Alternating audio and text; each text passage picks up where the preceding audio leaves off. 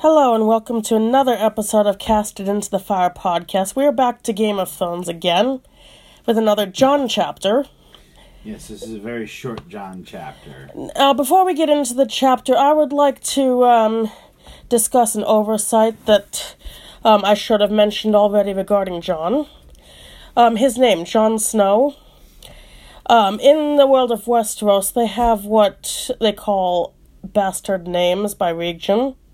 For if an illegitimate son or daughter of, I think, generally with at least one noble parent, if they're from the north, they're Snow. If they're from the Reach, they're Flowers. If they're from Dorne, they're Sand, and so on. Yeah. So Jon Snow's name actually shows his supposed parentage. Plot twist, this changes. And we won't spoil it now if this changes. If he was to, married or not, have a child himself, they would also be Snow and have the same associated stigma. Yeah. Now, you'd think that... Children are bastards. I actually saw this on an online forum somewhere, about why is there so much stigma of being born to a Snow, considering that also connects you to nobles? Well, why be a stigma? Aren't all these bastard names associated with nobles? So Yeah. So you would think, I agree. That's sort of a divergence from a lot of history, because in a lot of history, even bastards of nobility will tend to have some sort of certain position or right. Not always. Sometimes they don't, but in a number of cases they do. And you would think somebody like Jon Snow would. He's not. He's practically a hostage. The way that Euron Greyjoy is treated, like in his situation, it's a very similar thing. Like he's Euron Greyjoy? or not Euron. Sorry, Theon? Theon Greyjoy. Sorry. I was like, yeah, not Euron. no, Euron is Theon. more like the type to hold a No, hostage, but no, Euron's different, and we get to him later. But Theon Greyjoy is the one who's more like that, and it's very similar with Jon Snow. Like he's there, he's in the family's hospitality, but he's considered an outsider still, even though he is technically related in theory to Ned Stark. Now, another thing is that there's a lot of extra resentment because Ned is like considered, loyal to his lady, Catelyn. So him even having an illegitimate son like at all major is very, thing. And it's like a stain on the family, and people like treat Jon as something that's there that they don't want there. And also, while I'm on the subject, there's at least one case totally unconnected with Jon Snow. Somebody has the name Waters, which is the bastard name for around King's Landing, and that had been in the family long enough, and somebody just like, okay, this is gonna be our new house name, and we're gonna call ourselves Longwaters. Like, that's been a thing. Yeah. Like, somebody actually decides, hey, I'm gonna just change this a little and make it its own. Anyway, back to Jon. He's preparing to set off north to take the Black with some other recruits and with accompany his Uncle Benjen. Yeah. And he goes to say goodbye to Bran, who is still unconscious in his room. Yeah, and it's very sad, especially how they describe Bran. Yeah, Bran looks in really poor shape, and there's a lot of bird-like imagery, like talking about like how skinny his fingers are, and and how just basically how wasted away he is, and how he's like skeletal, and as if the first breeze is going to carry him to his grave, as the words say, basically. Because at this point, he's just living on, like, honey as much as they can get into his mouth while he's not conscious to... Yeah, and he's still very much unconscious. The bird imagery, that's important. That's, Yeah, it looks like a claw, they describe one of his hands. So and Bran's association with birds, that's going to continue to be a thing. Yeah.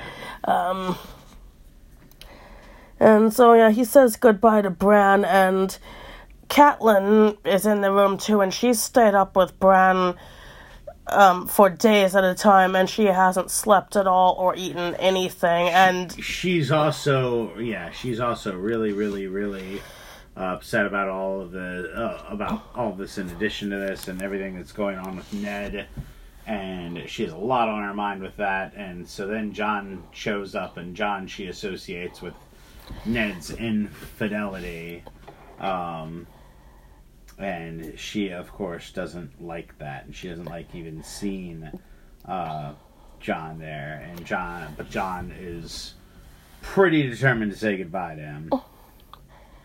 And anyway, Catelyn says to Jon, "It should have been you." Says that. She says that later. There's a lot building up to that. She first tells him to leave, and he says no. She goes so far as to threaten to call the guards, and he defiantly says, "Go ahead," basically. And keep in mind always that you always get the Kit Harington image with a lot of people like me, but it's like, the thing is, Jon's 14 here. Still. Yeah, still 14. So he's still young, still very young. So imagine, this grown woman threatening this child, basically. I guess he's meant to be somewhat taller, but I can't help but imagine a 14-year-old Kit Harington, and therefore extra small. Yeah, I'm also picturing 14-year-old Kit now. Back when he worked at that book? He wasn't 14 then. No, but younger than that. So the youngest picture of Kit I've seen where he's not a child kid. So I'm just he's in his late teens and working at a bookstore and being like, "I don't like carrying these boxes full of Game of Thrones books. They're heavy." Yeah, exactly. He's like, "Oh, I hate Game of Thrones. I hope I never see it again." Oh, but I'm imagining somebody like that who would be small, and he standing up to this woman who is the queen. Not queen, but yeah, lady of... She's the queen of the region for all he or anyone else cares. She's the lady of the region. She's the rule. She may as well be the ruler as far as almost anyone is concerned. And he stands up to her, but she sort of relents and doesn't really care, because she's, as Sarah said, very zonked out, very much zombified. It always describes her as, only half acknowledging Jon. So I'm imagining also she's not like she, as Sarah said, she says that line, and I think it's because he tries to comfort her in a weird moment of him actually attempting solidarity with this woman who is not his friend, even though she really should be, but she isn't. And he says it wasn't your fault. And that is what actually provokes the reaction. And then she's like, and he says goodbye first, and she stops him, and he's like, "Jon, by the way, it should have been you." So Jon, who, as you were saying before we started the podcast, Jon, who is not climbing around on the roof. Yeah, he doesn't do any of this. It's like, what does that even mean? It should have been you. It's like, it should have been you, Jon. Could have made her drunk for that. But no, she's despondent. It's worse. It's depression. So she's finding some way to lash out at her. And Robb is there. He sort of just pops up there to say goodbye to Jon and also to see Bran. But she's not thinking that toward Robb, because she actually likes Robb. Because Robb's her son. And he's saying, "Oh, Bran's not gonna die. I know it." Yeah, and everyone's like, it's like, "Oh, it's Robb. And how old is Robb, Sarah?" He's about the same age as Jon at that point. He's either 14 or 15. Oh, so is he older than Jon? They're about the same. Yeah, I thought we thought Jon was older. I might have mistook that. Jon's not older. They're either the same or maybe... I thought there was like Actually, a year difference no. and Robb Jon was 15 older. in the next book, so they're both 14. Okay, so they're both 14. Robb sort of offers a contrast to Jon. He's trying to be optimistic, and he's trying, Lady Stark loves him because he's her son, and he's trying. Now, what Jon says next, I think, is very interesting. He says, "You Starks are hard to kill." It seemed like Jon had thought of himself as a Stark, sort of. And he does, but he doesn't refer to himself as a Stark in front of the Starks. And that's in front of Catelyn especially, and that's sort of an interesting way that he really separates himself, and especially because he's about to take the Black, because what this is like, a day before he takes the Black or something? Well, it's going to take a little while for him to get up there. But leaves, right? Is this like the day that he leaves? Yeah, this is right before he leaves. Okay, so it's right before he leaves. It's the day of him leaving. And you can kind of tell that him, he's... That it's a good week or two's ride to get... But he's saying goodbye to everyone, and he's separating himself. And Ghost is coming with him, right? Ghost is coming with him. So they're going to let this 14-year-old have a dire wolf with them. And Ghost is, how old at this point? I know he's still kind of a puppy, but... I'm not sure, but yeah, still a puppy, but... as I could say, still a puppy is still a little less, I'd say. Okay.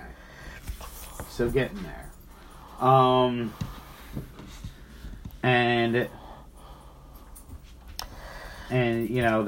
But they have a brotherly hug.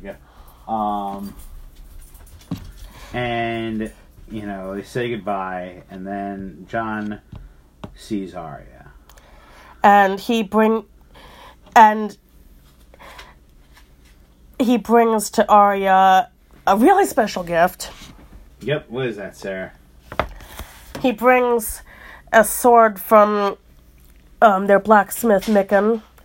And this isn't, a big sword like, a big man would use. It's a small Bravos water dancing style blade. So think similar to a rapier for fencing.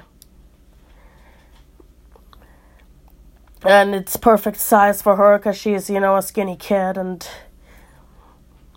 it comes in a nice scabbard, and yeah, it's of course thrilled to get this. Yeah, it's a very nice little sword, and it's meant to, it's meant to do that, and Arya is being punished as it is, so she's kind of down because Septa Mordane, is it? Yes. Is the one that, I have to always keep track of these characters. Septa Mordane is trying to teach her how to be a proper Southern lady and not just throw things in her suitcase, and Arya thinks it's stupid, which, yeah, it kind of is. Any kid's going to agree with that these days especially, and, I agree with it half the time, but...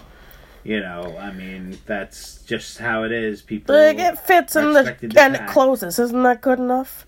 Yeah.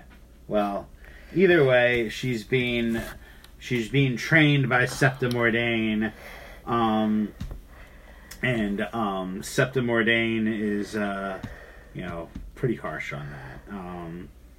And they of course have a few jokes at her expense, apparently, of how hairy Septa Mordane is, because talk about shaving and... As if women shaved their legs back then.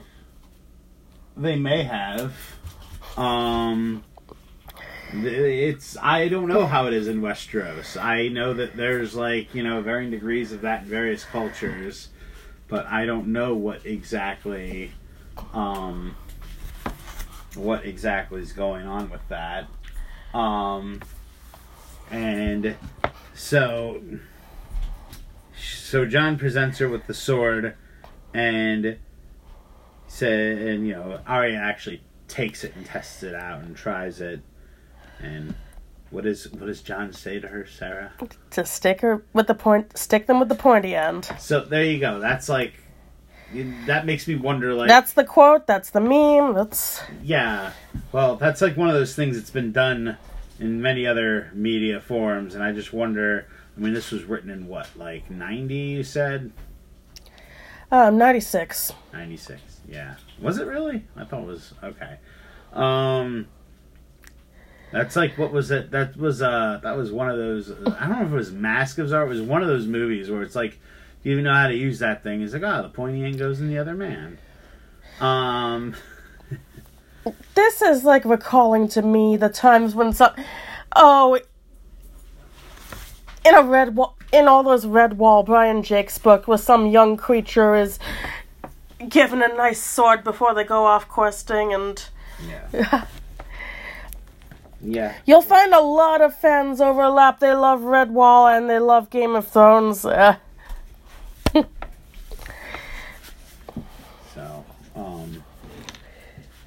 and so they're doing that, and she asks, who will I practice with? And what does Jon say to that? I actually don't remember, and the book's in front of you. Here, I'll give it to you.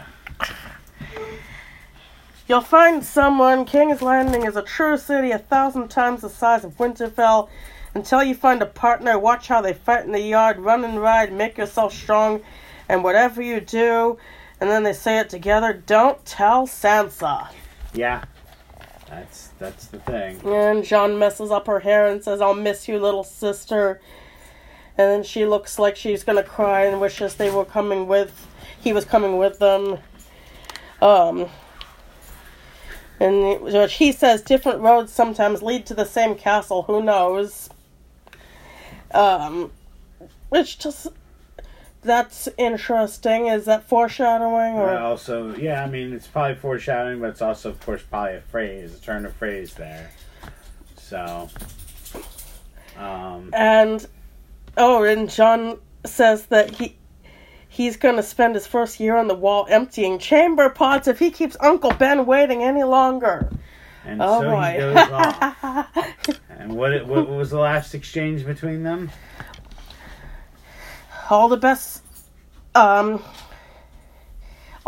swords have names, and Arya's like, yes, like ice. And does this one have a name? Tell me. And Jon says, can't you guess your very favorite thing? And Arya's like, needle. Yep. And she laughs and says the memory of her laughter warmed him on the long ride north. Oh, you know, they're you know how much Arya loves needlework. Yeah. And by loves it, I mean doesn't. And it becomes sort of foreshadowing. So anyway, that was that chapter. It's a very short chapter, but it's a very interesting chapter. You get to see some shadowing of Jon Snow and Arya, and Bran, Catelyn, all those people. And we honestly should wrap it up now, I think. So, Sarah, you have any last words? Not really. Our next Game of Thrones chapter is going to be a Daenerys one. And also, we'll be continuing to finish up The Hobbit. Thank you for listening to Cast It Into the Fire podcast, and good night, all.